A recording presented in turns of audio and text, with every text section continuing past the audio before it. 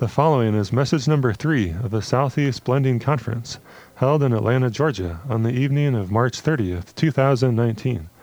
The title of the message is Experiencing Christ in the Recovered Church and Becoming a Pillar in the Temple of God. And the speaker is Brother Ron Kangas.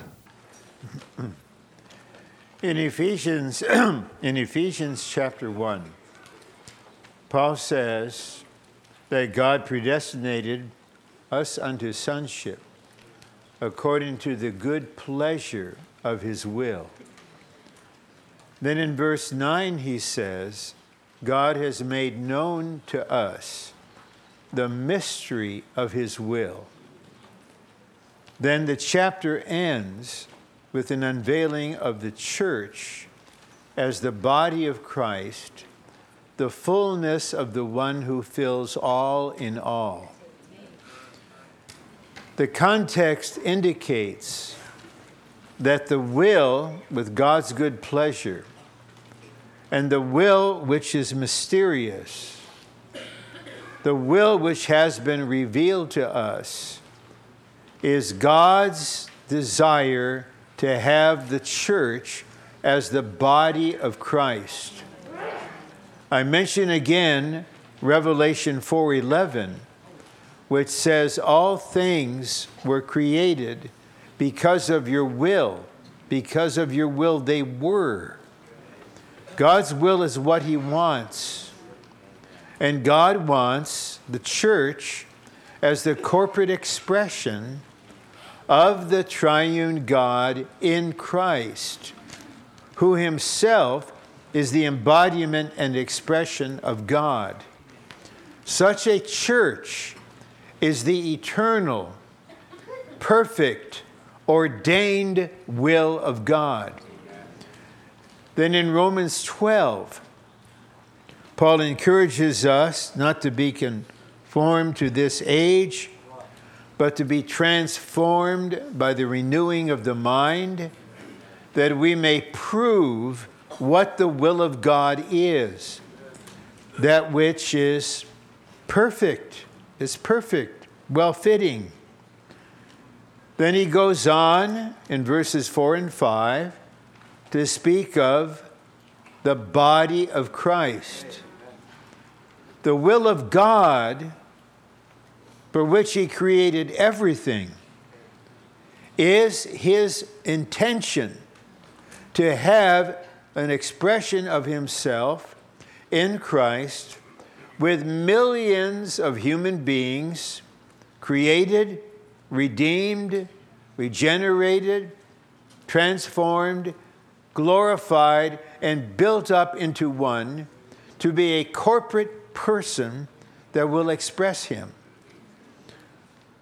We indicated this morning, or more than indicated, we stated definitely, that especially in this age,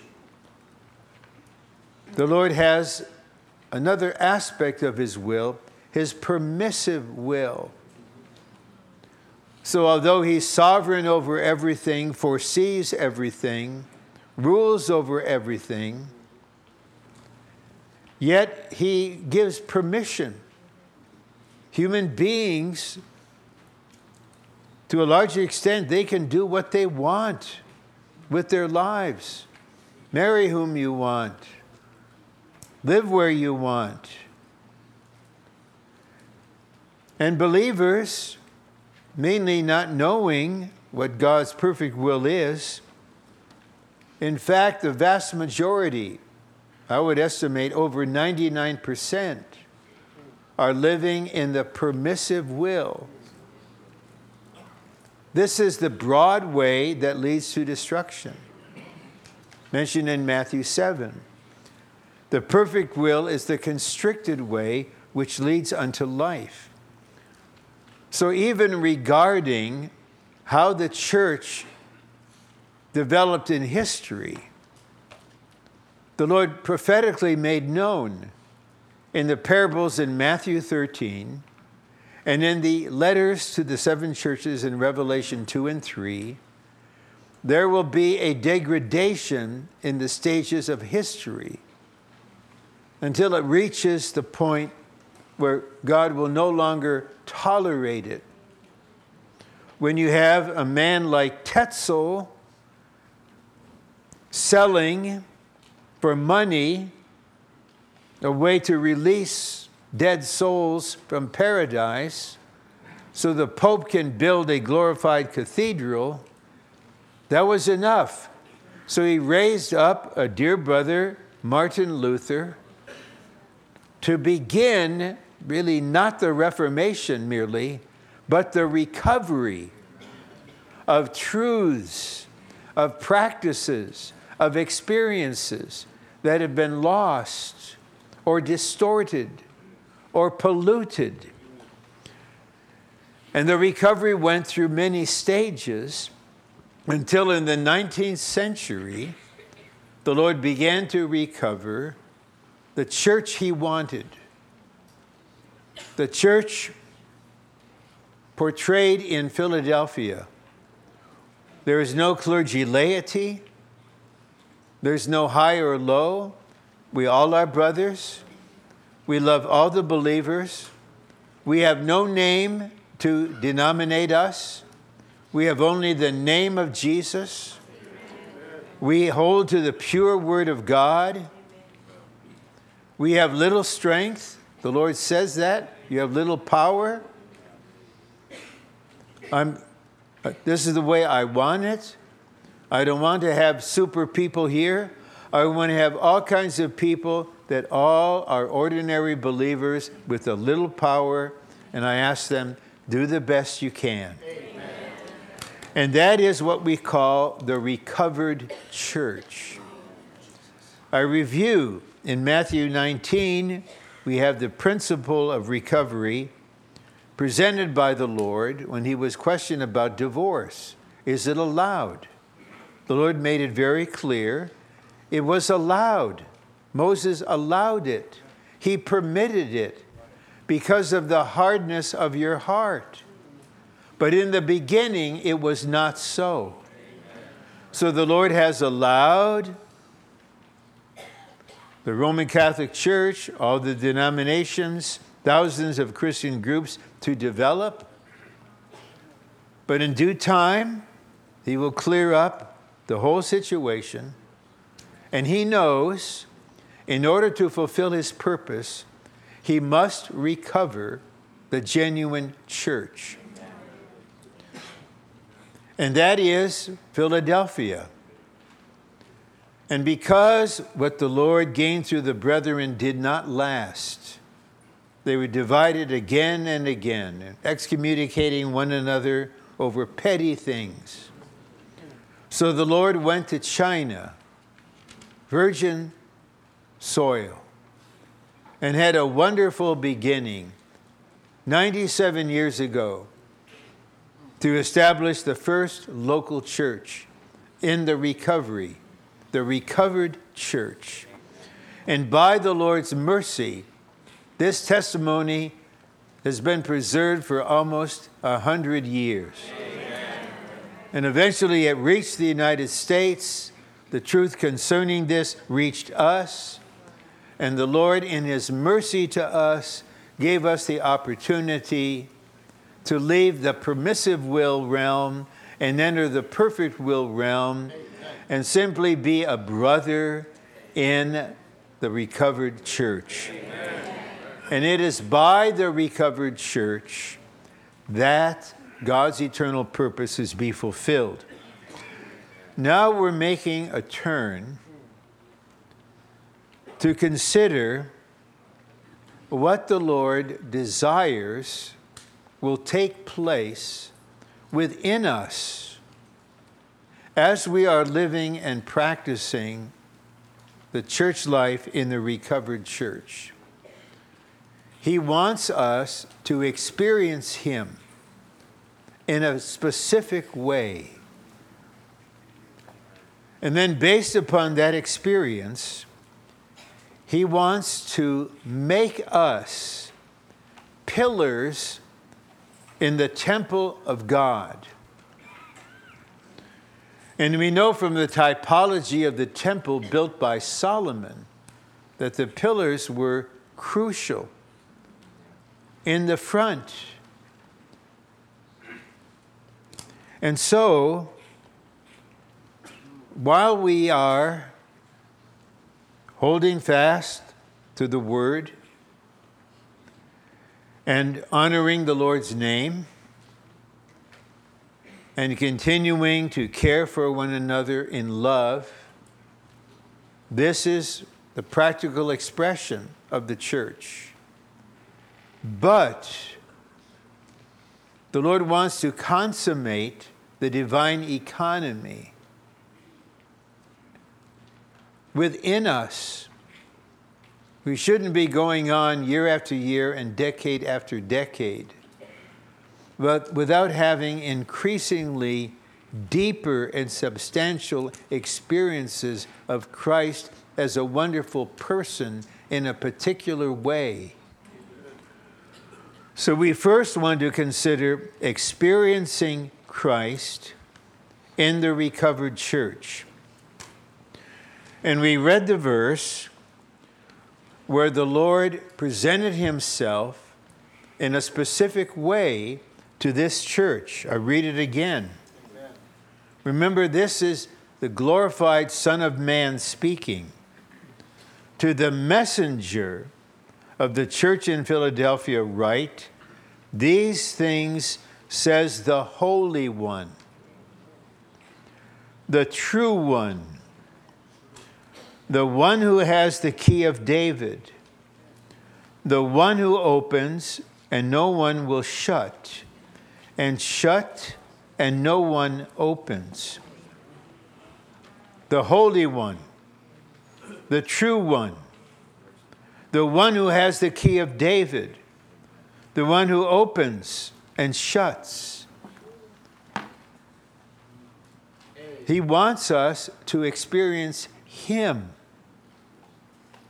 in a very particular way so that he can work in our being subjectively to constitute us with the triune God, saturating us, permeating us with the process and consummated triune God, renewing our mind, emotion, and will, so that every part of our soul becomes an organ that expresses the Christ in our spirit. So not only in meetings or in times of fellowship, in our living, in all the practicalities of our living, on our jobs, whatever it is, we are learning to be one spirit with the Lord, allow him to live in us, allow him to make his home in us. And so, maybe there's a student preparing for a challenging final exam in a week or two. Why not, when you're about to study, say, Lord, I need to study for this exam. Lord, be the one in me studying. Amen. Live in me. Be one with me. Amen. Lord, I'm now taking the exam. I'm not praying for a miracle, but I'm praying that you will be one in me. I have the ground to ask you because I didn't cram for the last 18 hours. And what will happen is there will be a testimony in our living that we're not conscious of, but others will be. They will meet Christ lived out in an approachable, ordinary human being. The Lord covered me to say this, but it's just a fact that wherever I worked for any period of time after I came into the Lord's recovery, someone got saved. I'm teaching at a very challenging high school, multiracial school, about 45% Hispanic. then maybe 30% African American, 10% Japanese, the rest Caucasian. I learned a lot from them. This was in the late 1960s. A kind of fighting warfare took out on the campus so that 50 policemen had to come on campus to restore order. Yet, just by being normal, I'm in my classroom, a fellow teacher who was a gospel friend of mine, although he didn't know he was a gospel friend, he sent a student with a note, "Ron, I need to see you at lunch." This is California, so you have lunch outside. And then he said, "Well, I guess I wanted to talk to you about religion." He didn't know how to put it. I just said, "I can't do that, but I can talk to you about the Lord." And I shared with him. Then I led him in prayer, and he prayed after me, and we both were electrified, the Spirit flowing in me. And I was teaching special needs students for the most of the time. I was teaching the slowest and those with the lowest IQ and the most brilliant and gifted, one extreme to another. And there was one boy that was just so picked on and bullied by the others. They wrote things on his jacket that were ugly. But not in the class, but just in a conversation after school. He opened to receive the Lord, and then he could say, "Now I know someone loves me." And so this is going to be, we'll see more and more, that as we let this Christ live in us and reproduce himself as the overcomer, we will experience him in three particular ways that we want to focus on. Because the recovered church needs these experiences in order to consummate the divine economy and become the new Jerusalem. Romans 1 says, in the recovered church, we may experience Christ as the Holy One, the true one, who has the key of David. We may perhaps not have much interest in holiness and being holy. And we may not be inclined to pray that often, "Lord, I want to be holy." We mainly ask him about other things.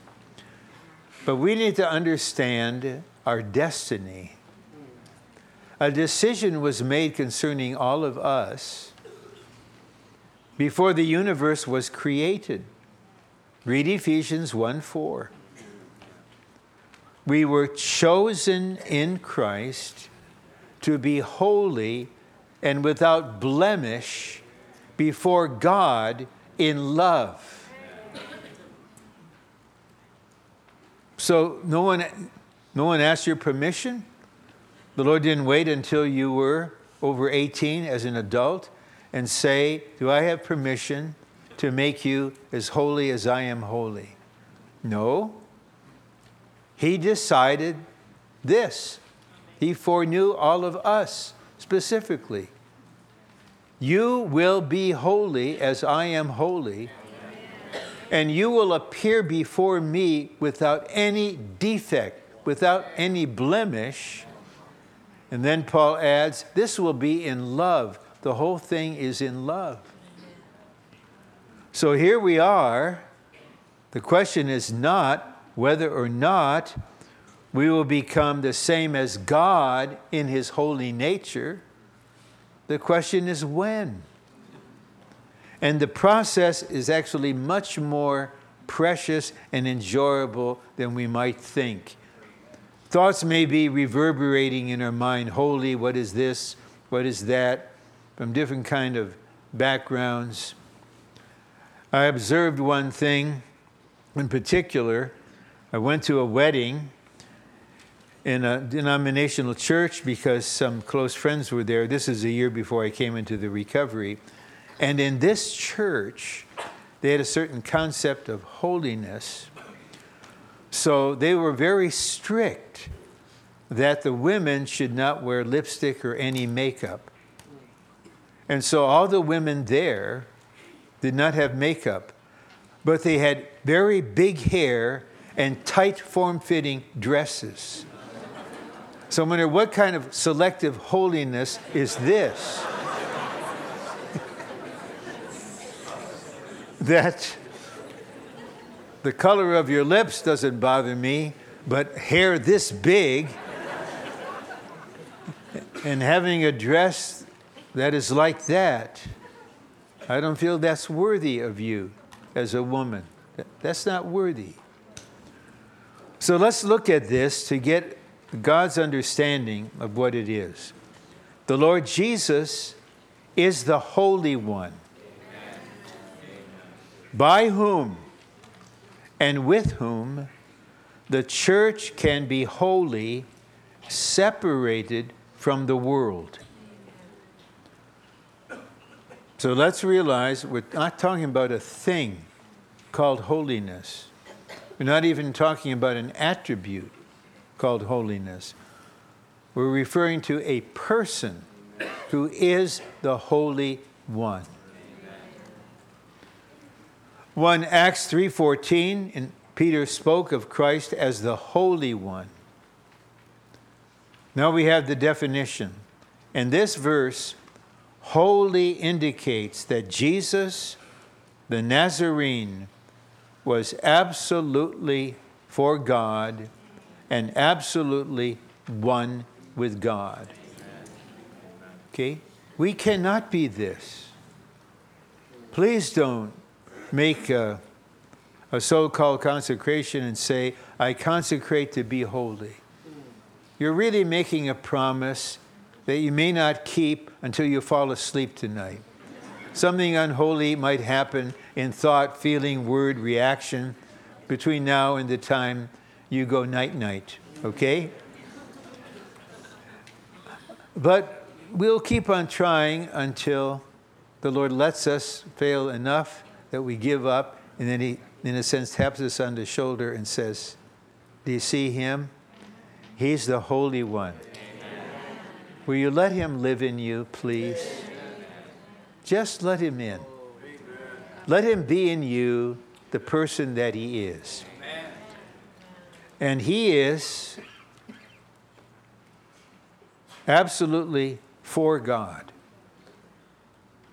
The only person who ever walked this earth who was absolutely for God.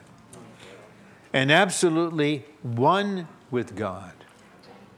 This is the person that we need to experience in the recovered church. We need to know Him because we need to be this kind of church. When I came into the first meeting of the believers in the Lord's recovery, there was a Saturday night home meeting. And I had somewhat a sense of fear. And the thought went in me, this is another species of Christian. I just thought, you're another brand. And the brother was not trying to make any kind of display. He was just being what he was. And I realized, whoa, I've never met a person like this. Because in the recovered church, he was experiencing this Christ. Then little b gives us a further definition. According to the denotation of the word holy in the Bible, it signifies one who is absolutely unto God, for God, and one with God. In all of human history, only Jesus is such a one. Okay? So the Lord can present Himself to the recovered church this way. He couldn't do it to the other churches. He is saying, I want you to know who and what I am. I mentioned faith is realizing who Jesus is. And he's all-inclusive. His riches are unsearchable. So he unveils himself to us little by little. So at a certain point, he will make himself known to you as the righteous one. And he will dispense himself as righteousness into you. Then he will begin to enlighten every unrighteous thing so that he can reconstitute you. At other times, he may unveil himself as the church-loving Christ. He loved the church and gave himself up for her. And he comes to you and he wants you to know him and experience him so that he can become in you a church-loving person. You just love all the churches, you love all the saints. So the word holy signifies one who is absolutely unto God, for God, and one with God.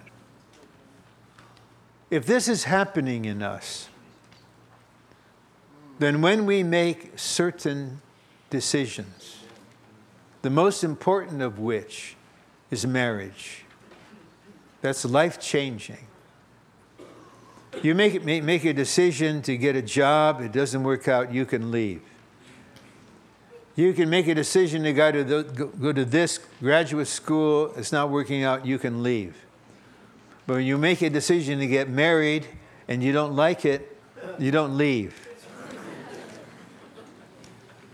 And let me testify to you what is the most precious way to end an engagement, or to end a courtship with engagement that leads to marriage. It's when both the brother and sister are divinely human. The brother really loves her. He is truly attracted to her. She really loves him. She feels secure with him. She feels safe with him. She can respect him. They've had honest fellowship. They know they're not perfect. But the love they have for one another is not only human. It is the church-loving Christ living in them. And they have this simultaneous inner realization. When the brother proposes, I'm old-fashioned. All brothers are men, and they should act like it, right? Take the first step. Let the sister respond. And the feeling should be this: I want to marry you because I love you. I believe the source of our relationship is the Lord. I want our marriage to be unto the Lord. I want the Lord to bless our marriage, and I want our marriage to contribute to the preparation of the bride for his marriage. Amen. This is living out the Holy One. We're human, but we're not common in a worldly sense. We're human because we have the attraction we should have, the love we should have. We're becoming divine because we have the Lord's life and nature in us.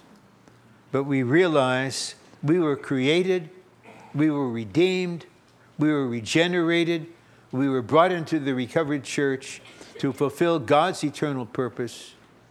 And everything in our life is going to contribute to this. Most of all, our marriage is for this. Amen. This is quite precious. Because the one who is unto God, for God, one with God, is at the very heart of your courtship. And this is how it's good. Both of you have no idea what you're doing. That's the best. And then you just learn together. And so I'll give you my working definition of marriage, okay? That's I mentioned in a wedding meeting. Marriage is a life of intimate mutuality in love under the headship of Christ. And in a wedding meeting, if I'm saying something, I don't give ethical charges to them. I share from my heart. But one thing I like to say to them in addition to love is this. My brother and sister, please keep a good sense of humor. Okay? It's so good to laugh together, joyfully laughing together. Well, I have no intention, I'm not a marriage counselor, I'm not going to advise anybody, I'm not a matchmaker. I'm just one immensely happy, married God man. So I just kind of tip you off a little bit. And so this is what it looks like. You don't become an odd person. You're not going to go to high school dressed like an FTTA trainee with a white shirt and a tie. The sisters, you're not going to wear a skirt that's low enough to sweep the floor. You're not going to be strange, a goofy person. You're going to be a normal kid or a normal college student. If you join the Army or the Navy, then just be a normal military person. That's what the Lord led you to do, then do it. Amen. But you've got this Holy One living in you. So that wherever you are, you're unto God. Whatever you're doing, it's for Him. You're one with Him. Amen. And when you're inclined not to be, because we're all in a process, so we are and we aren't, we do and we don't, because this is the process. Then the Holy One is in you, and He just gives you this uneasy feeling. My peace is gone. My joy is gone. How come? Why? Because you're not letting me live as the Holy One. I'm not punishing you. I'm indicating to you by giving you this inner feeling, I don't agree with this. I'm not happy with this. I'm not angry. I'm not angry. But I want to let you know where you are. So I give you this inner sense in your spirit, where you are. And all of us can testify, eventually, we're conquered by it. It subdues us, this gentle, persistent inner sense. So we come back. We may say, Lord, I repent, I'm sorry. Or sometimes we may say, hi, Lord, I'm back. I've been away, I'm back. And the Lord may indicate, okay, then let's continue where we left off.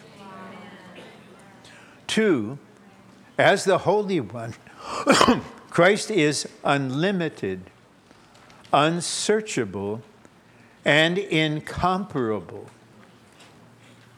So you can't compare Him with anyone. There's no basis for comparison. And you have to realize certain aspects of this Holy One, only God the Father knows. In the types of the Old Testament offerings, the inward parts were offered to God because only God could appreciate the depths of Christ, His Son's suffering inwardly. And even in Revelation 19, He will come having a name. The commander-in-chief, He'll have a name. But no one knows. So there will always be something unfathomable, unlimited, unsearchable about Him. He will never be aloof. But we have to realize we are married to, yes, the firstborn Son, but He is the unlimited, infinite God. Amen.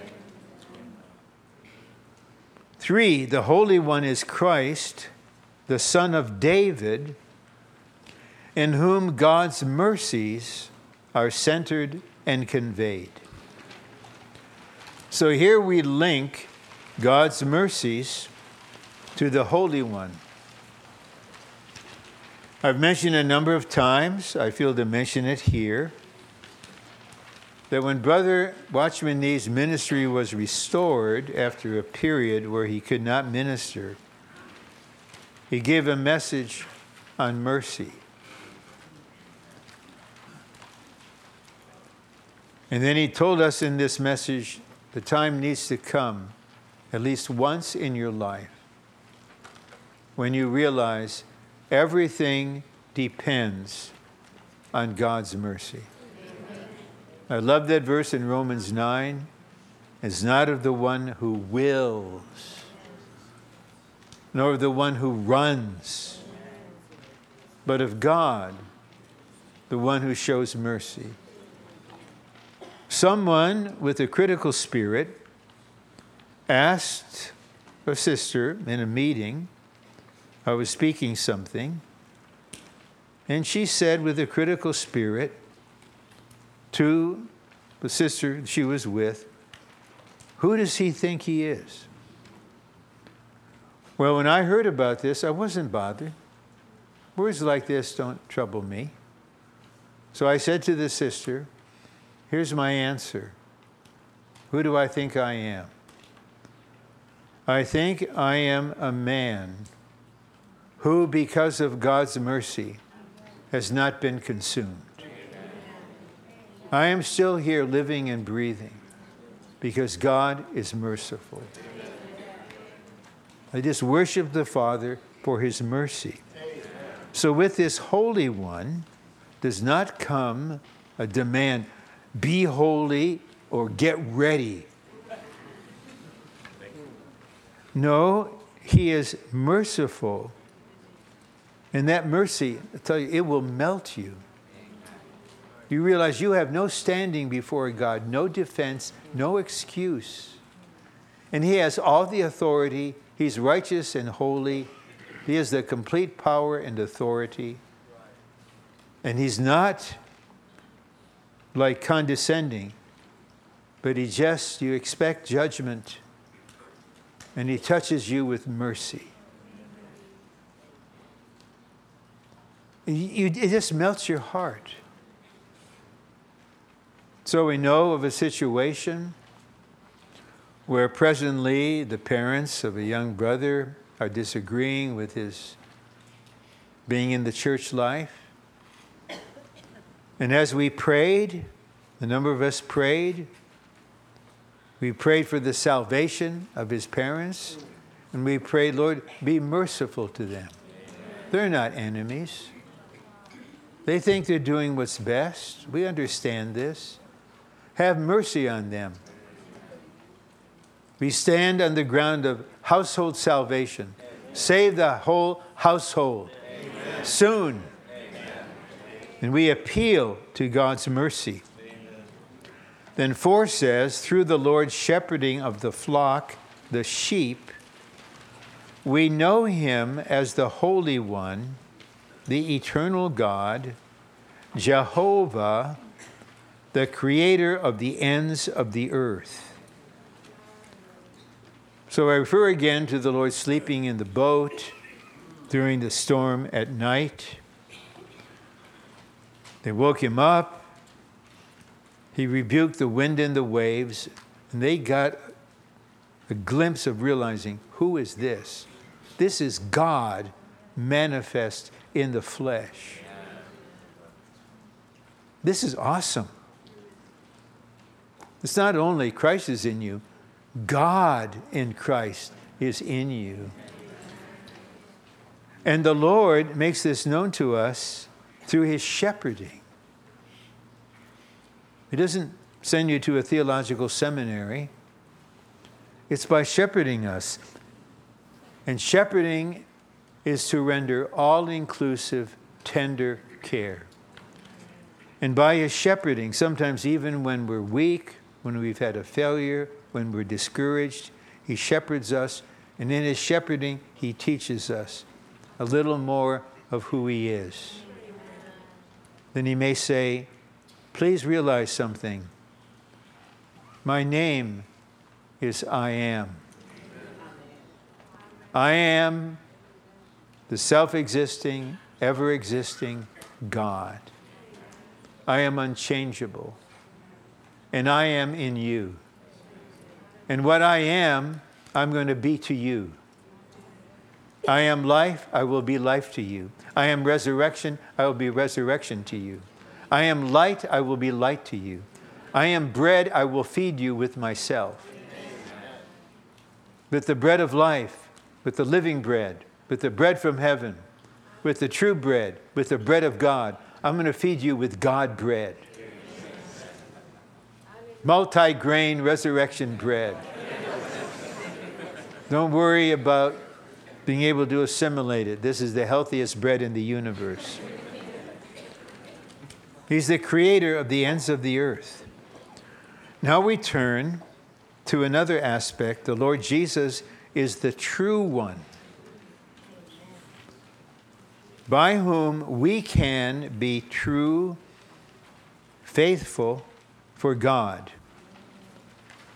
And he is also the faithful one, but I want to say something about this word faithful. To be true is also to be faithful. Only a person who's real, who's genuine, who's sincere can be faithful. If someone is not faithful, they will lie, or they will pretend, or they will conceal. They can't be real. They're frightened of the reality. But when someone is real, spontaneously, they're true, they're faithful, they're genuine.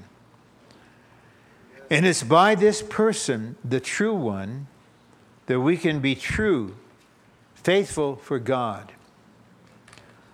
So I just want to point out a few verses regarding faithfulness. In 1 Corinthians chapter 4,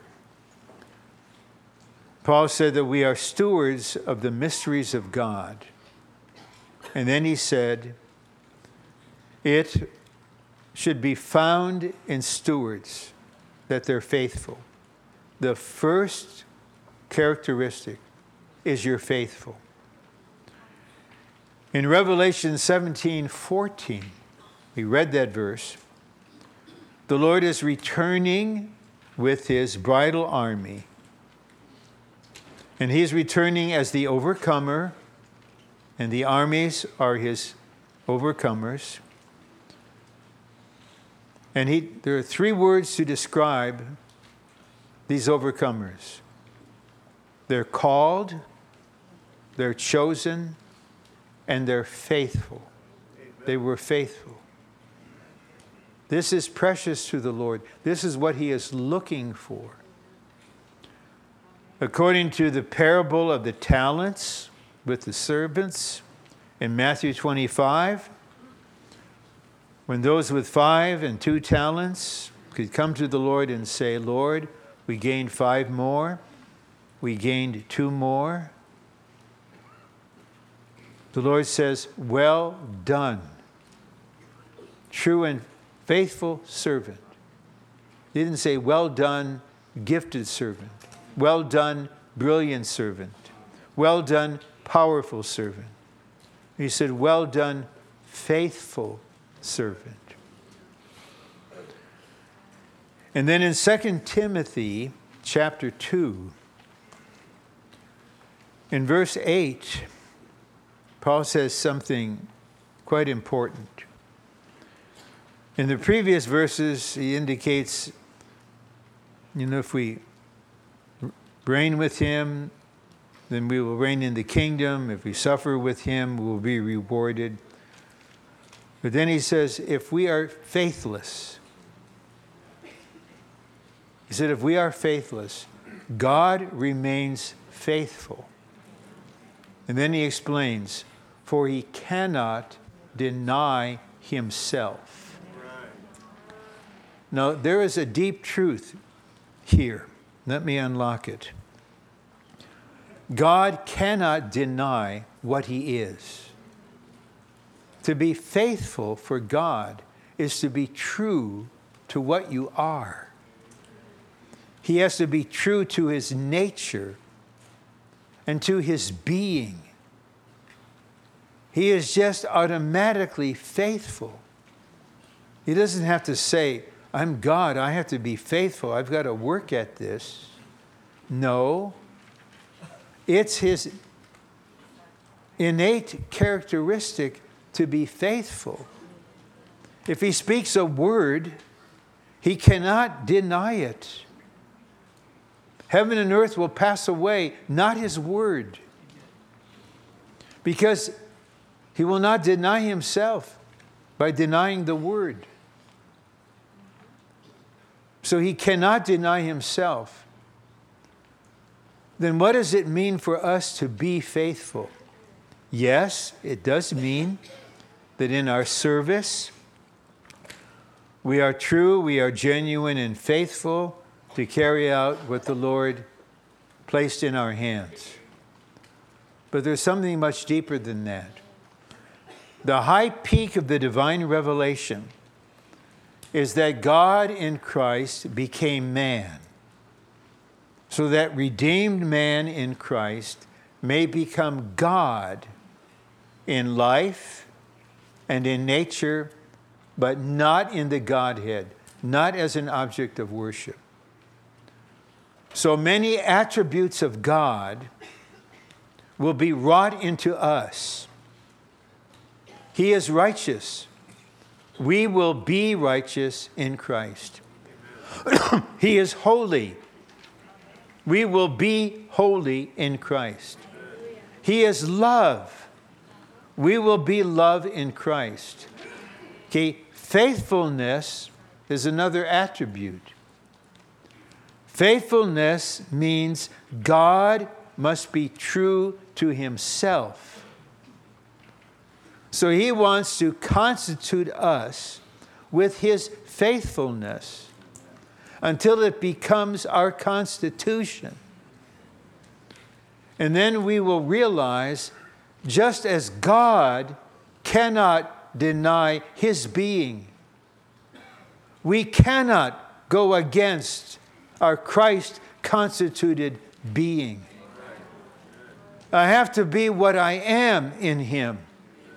Even if I try to be different, my whole being rises up. That's impossible, Ron. That old person is gone. You're a new creation. The Lord has been working himself as faithfulness in you. He's permeating your being. How can you go against what you are, no matter what the trial is? That's why saints face any kind of end full of joy. They could not go against their being. Well, this Christ is going to make us persons of faithfulness. And this will be a major qualification for us to be part of his army that is with him at Armageddon. But our emphasis needs to be on the true one. So we continue. One, as the true one, Christ is genuine and real in every way. Okay, please just think of it if you want to. Think of one politician who is true and real in every way. Whenever he's asked a question, no double talk. He gives a true and faithful answer. There's no such thing. No politician can be true. Maybe an elected servant. Someone says, I'm not a politician, but I'd like to serve. You elect me, I will serve. I won't be political. If you like me, vote for me. If not, let it go. I'm not going to lie to you. But those people are very rare. And when there is anyone who is just blunt about what he is, the media's, they just don't know what to do with this. We don't know how to handle lies. We don't know how to handle bold speaking. But the Lord Jesus is genuine and true in every way. Oh, I mean, I live in Southern California, the land of fantasy, of unreality. Christ is the reality of the church. Without him, we have vanity, not reality. It's possible for a local church that started out as a recovered church to become a degraded recovered church. That's Laodicea. And there's no reality there. That was a Laodicea. You know this, you know that. You claim to be this or that. Don't you know you're wretched, miserable, poor, blind, and naked? I am outside the church. It's possible. This happened to the brethren. We're not better in our nature than anyone else.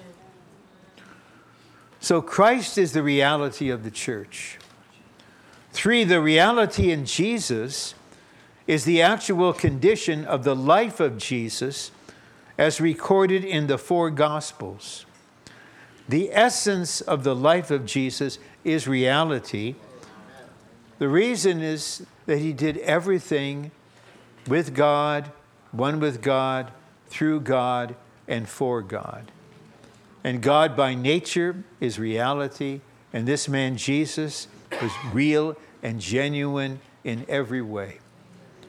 So he knew, and I enjoyed this aspect of him even now. He knew and he knows how to be with everyone and anyone. He knows what to say and how to say it with every person.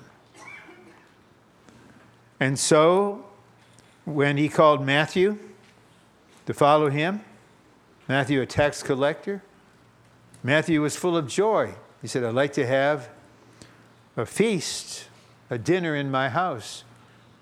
Will you come, Lord, and bring the disciples? And I will invite my friends. But all of his friends were tax collectors and sinners. So that's who came. And the Lord is there.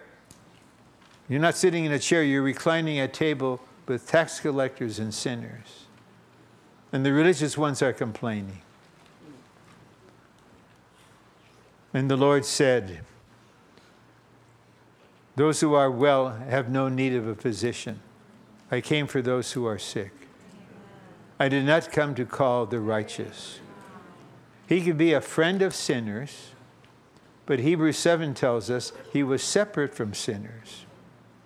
So as he lives in us, we can become a true friend of a very sinful person that we happen to live with. But Christ came into the world to save us sinful persons. But because he's the Holy One and living in us, we're separated from certain things they want to talk about. We don't laugh at certain jokes. We won't go to certain places. But we can be genuine friends with them. And so the Lord did everything in God and with God. So he knew when to be silent. He knew when to rebuke the Pharisees. He knew what to say in every situation. And everything he did was real, was genuine. And I appreciate, it's just the nature of young people to want the real thing, to meet the real thing. And forgive me for this testimony. I'm not boasting, except in the Lord. When I was teaching both the slowest and the brightest students, at the end of the term, I asked these gifted students to anonymously write down anything they wanted to say about the class and about the teacher. I said, you just say anything you want. And it's anonymous, it will not be held against you. I'd like to learn from you. And one 16-year-old, among other things, she said, Mr. Kangas, you are real. You were real with us. I could just praise the Lord. That was in 1968. I looked to the Lord that He has gone on then. The world has not seen this. Just the genuineness, the truthfulness, the sincerity. John, in particular, emphasizes reality. And when he wrote his second epistle and greeted this older sister and her children, she said, referred to them as the ones whom I love in truthfulness. He didn't just say love. He realized in truthfulness, the divine reality was expressed in his love. He knew it. He was pure when he said it. I love you in truthfulness. You know, everything I say to you is genuine. For as members of the body of Christ, we should live a life of reality as the reality is in Jesus, a life of expressing God. Well, how do we live a life of reality? It's by letting reality live and be expressed in us. See, to the recovered church, the Lord is also the one who has the key of David, the key of the kingdom with authority to open and shut. He wants us, the recovered church, to know Him in this way because He wants us to join Him in exercising this authority. Outwardly, we have the least authority. We are under our bosses. We're under the mayor, the governor, the president. This is where we should be. But actually, the church, with its authority, is higher than any government. We have the authority to bind and loose, to control the enemy, to limit him, to shut the door, to open the door. So in 1991, our brother Lee is with the Lord one afternoon, and he could not tell us what his full experience was.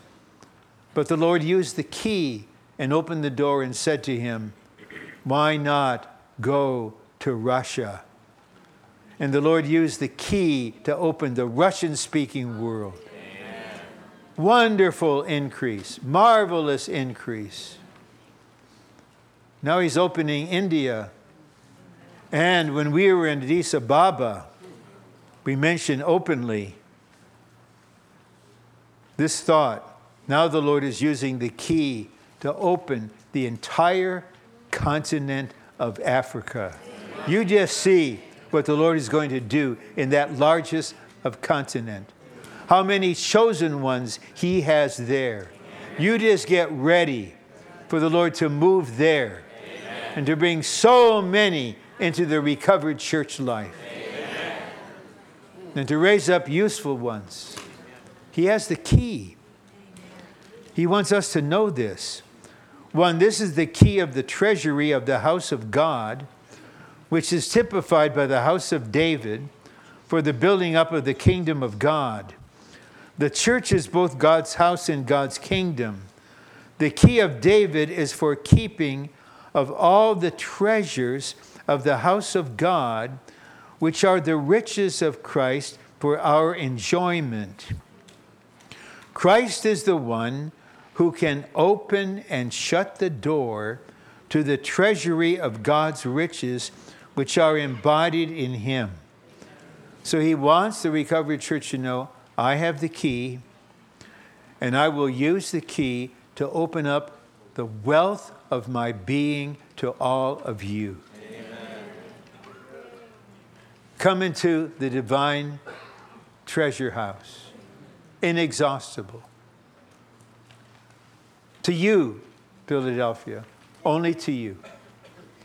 And on behalf of you, I will exercise this authority to close doors against the enemy.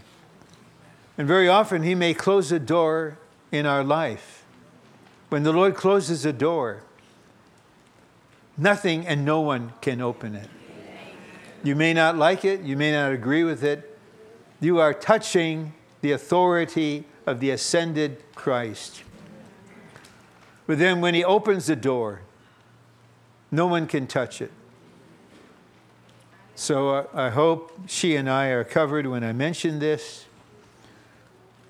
In some fellowship, it came up about the sister and I. You're an American, you're this. I was born in Kazakhstan, I'm a Russian, I'm this. There'll be a lot of opinions maybe. I said, I know. But I want you to be assured, this is from God. And I'm ready to stand against 10,000 opinions. But instead of opinions, there were hallelujahs. There were expressions of love and thankfulness. When the Lord opens a door, no one can close it. When the Lord closes a door, no one can shut it. And tonight, Christ, the Son of David, is opening the door of the being of the triune God to all of you, saying, welcome home. Come on in. Partake of these riches. Oh, the riches. Oh, the riches Christ my Savior has for me. How unsearchable their measure, yet my full reality. Little c, Christ is the one who can open and shut the door to the treasury of God's riches which are embodied in him. I read that. The key of David opens the whole universe for God. Saints are praying all over the earth. We will pray more this year. Lord, use the key to open North Korea. Amen.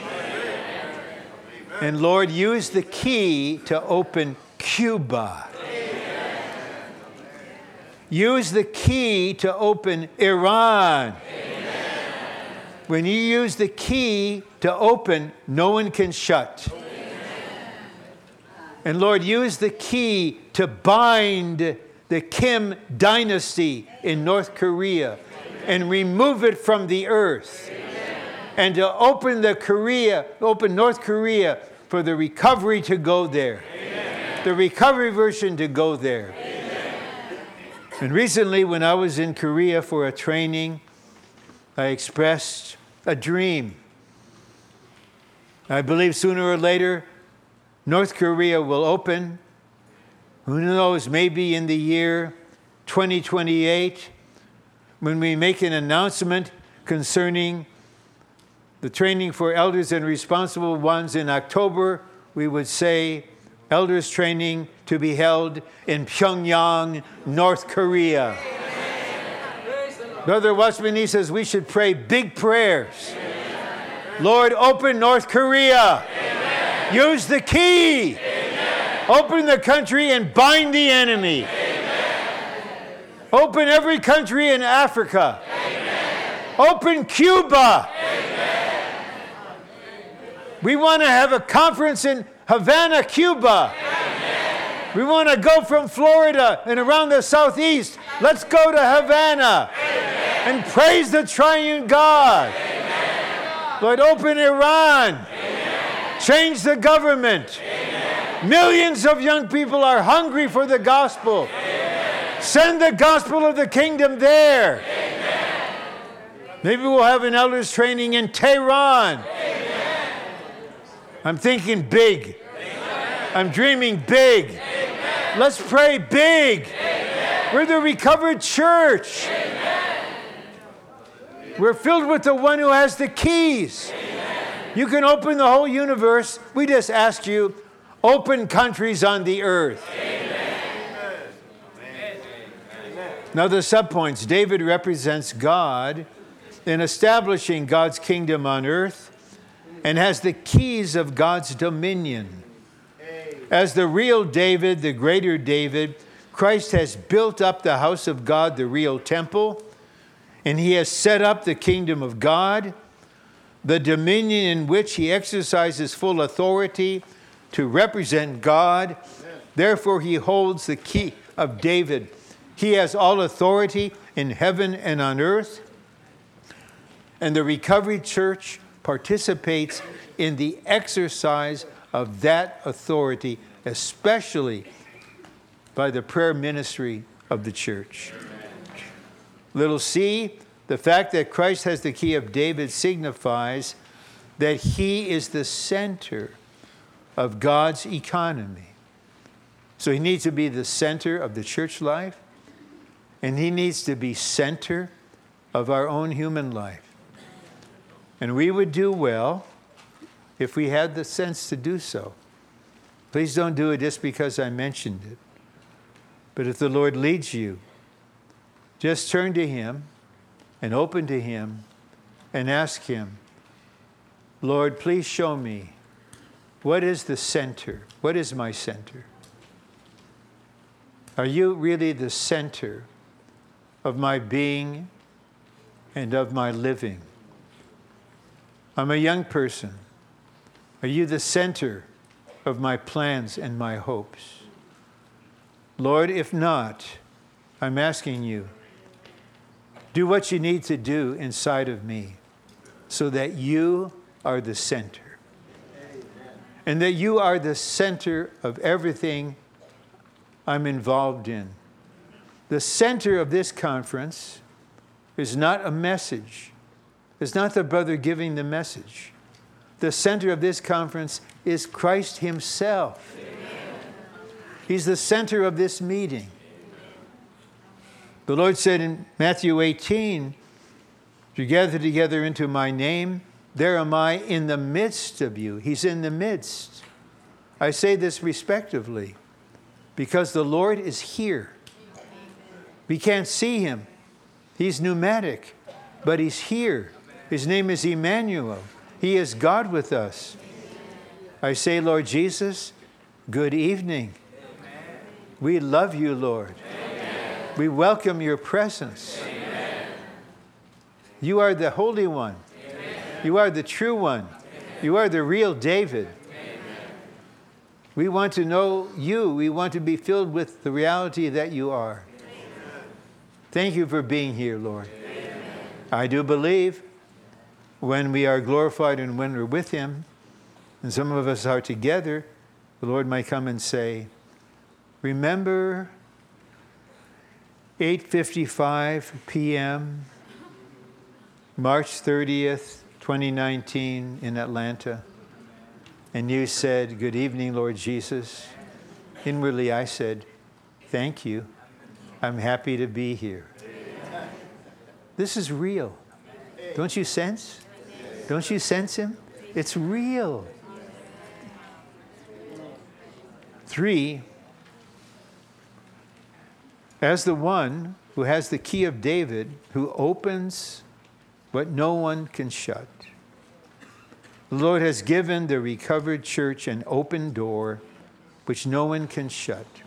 Oh, we had fierce spiritual battles in the 70s and 80s, trying to close the door on this campus in this situation. They tried to shut the door, but the Lord exercised the key to open it. And so you're trying to shut the door in California? Go ahead, try. While you're trying, I'm going to open the door in the whole Russian-speaking world. I'm going to save thousands of people in Moscow and thousands more in St. Petersburg. And I'll raise up scores of churches and have a full-time training in the Russian-speaking world because I have the key. And so he wants us to know him as the real David with the key and then be one with him and learn. We'll learn this together, how to give him the way to exercise this. Then the second section, the Lord Jesus will make the one who overcomes a pillar built into the temple of God. So you don't have to try hard to be a pillar. Don't consecrate, Lord, I promise from now on I'll be a pillar. Please. If you want to consecrate, just say, Lord, I give you my life and my whole being. Do with me whatever's in your heart. I just pray for your will to be done.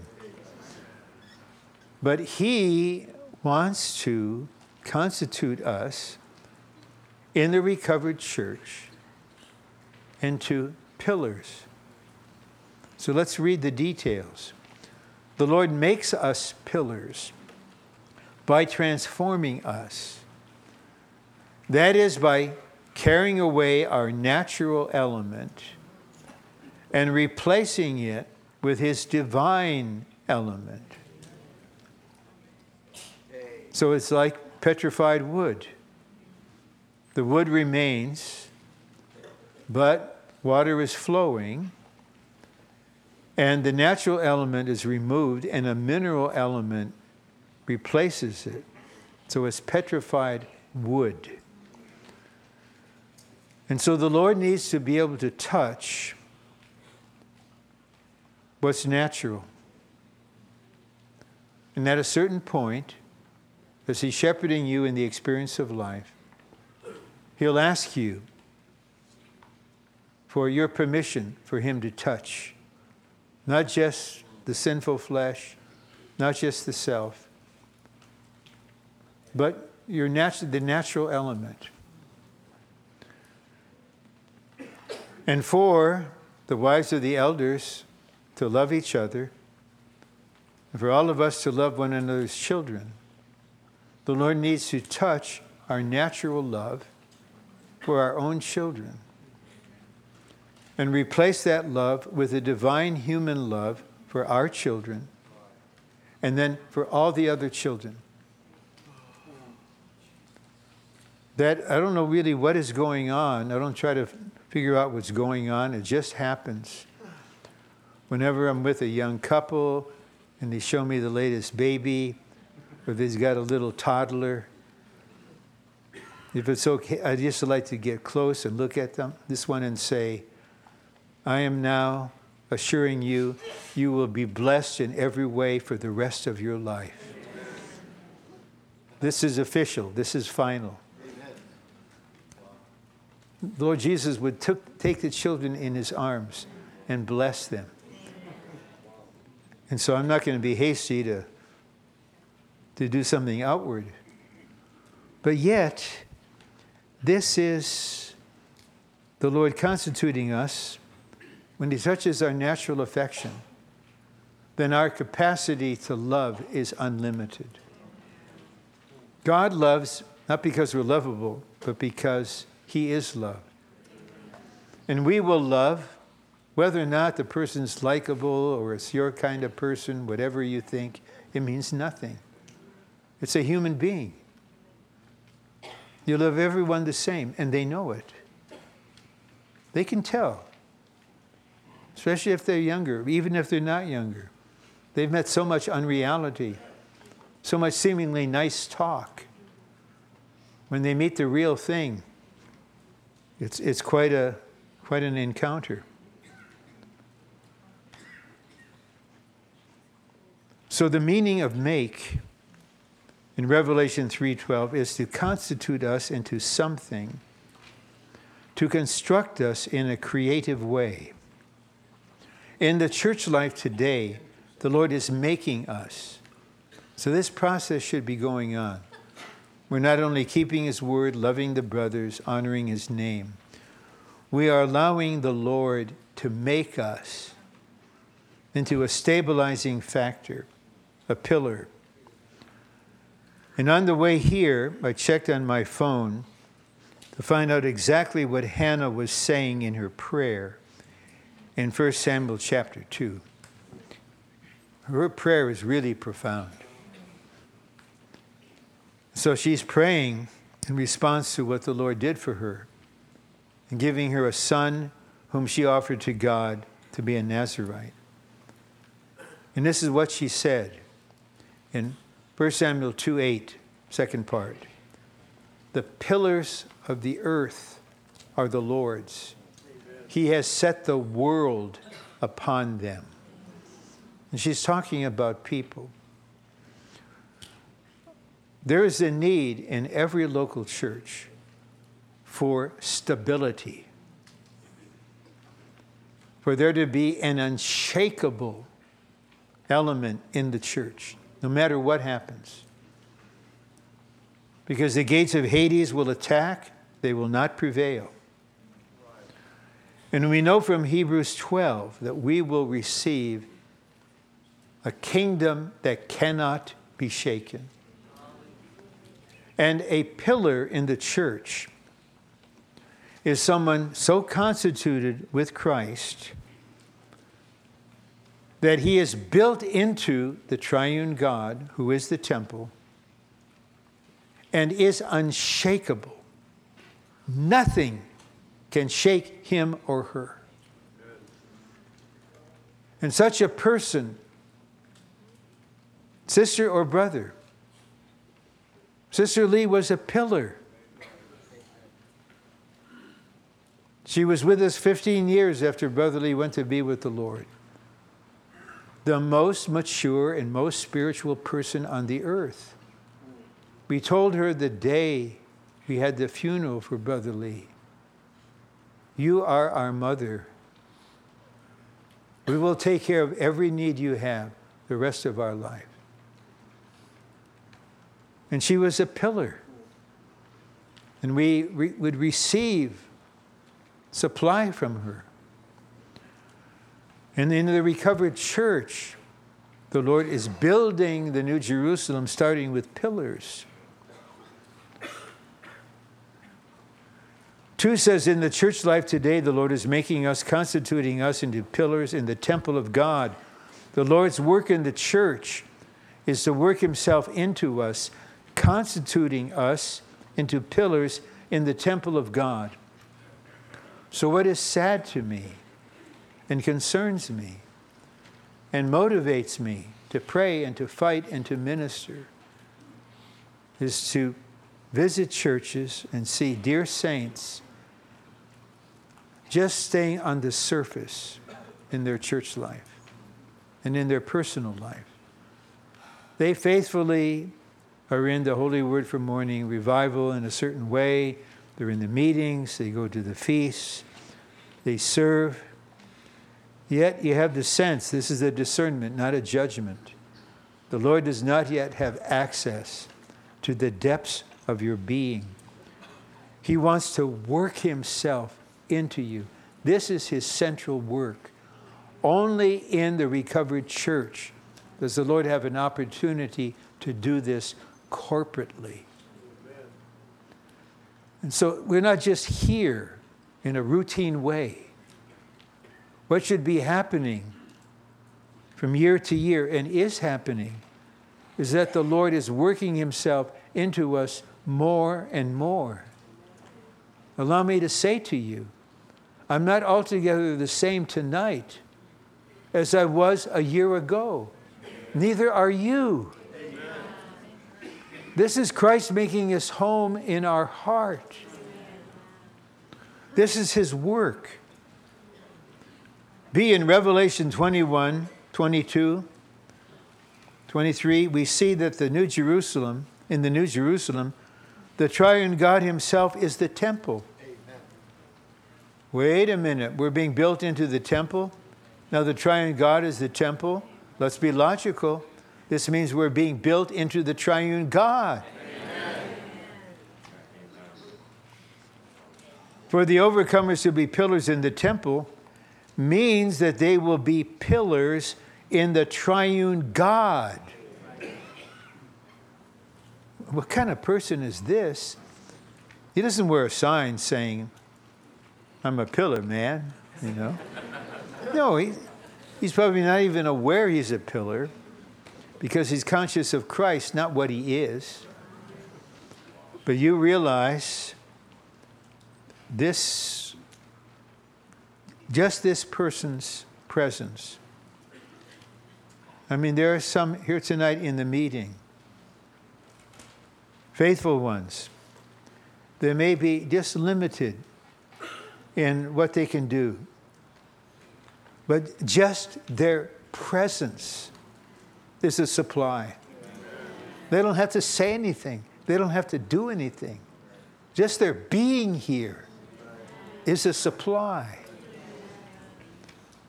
This is precious.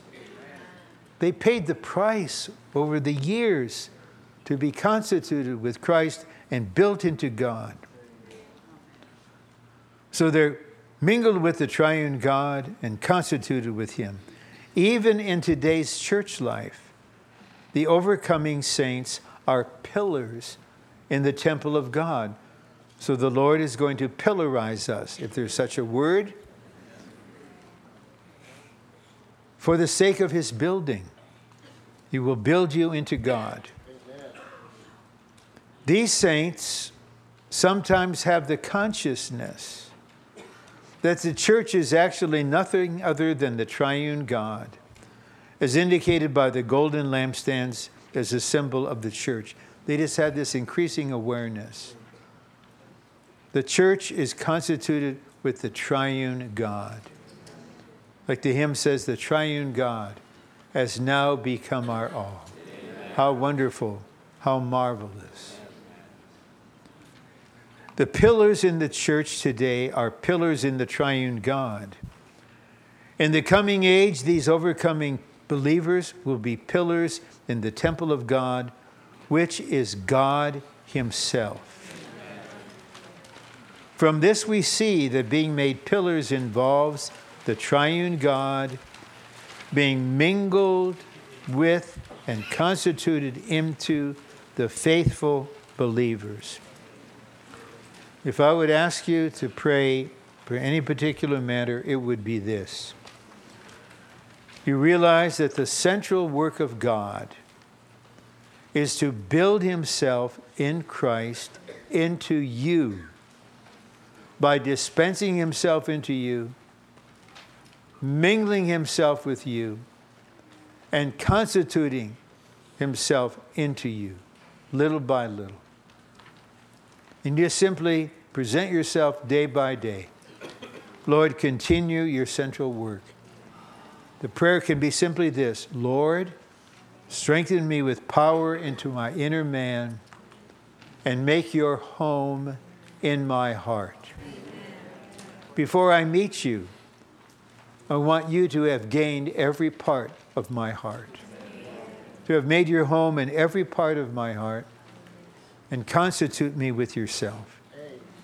Then we conclude to overcome in the church in Philadelphia is to keep what we have received in the Lord's recovery to an end. This is an exercise, to be exercised to keep what we have and never become lukewarm like Laodicea. Never be proud. Always be seeking. To be faithful to the end. The Lord has entrusted so much to us. If we do this, the Lord will make us a pillar in the temple of God. So this is experiencing Christ in the recovered church and becoming a pillar in the temple of God. So let's have the microphones be brought forward.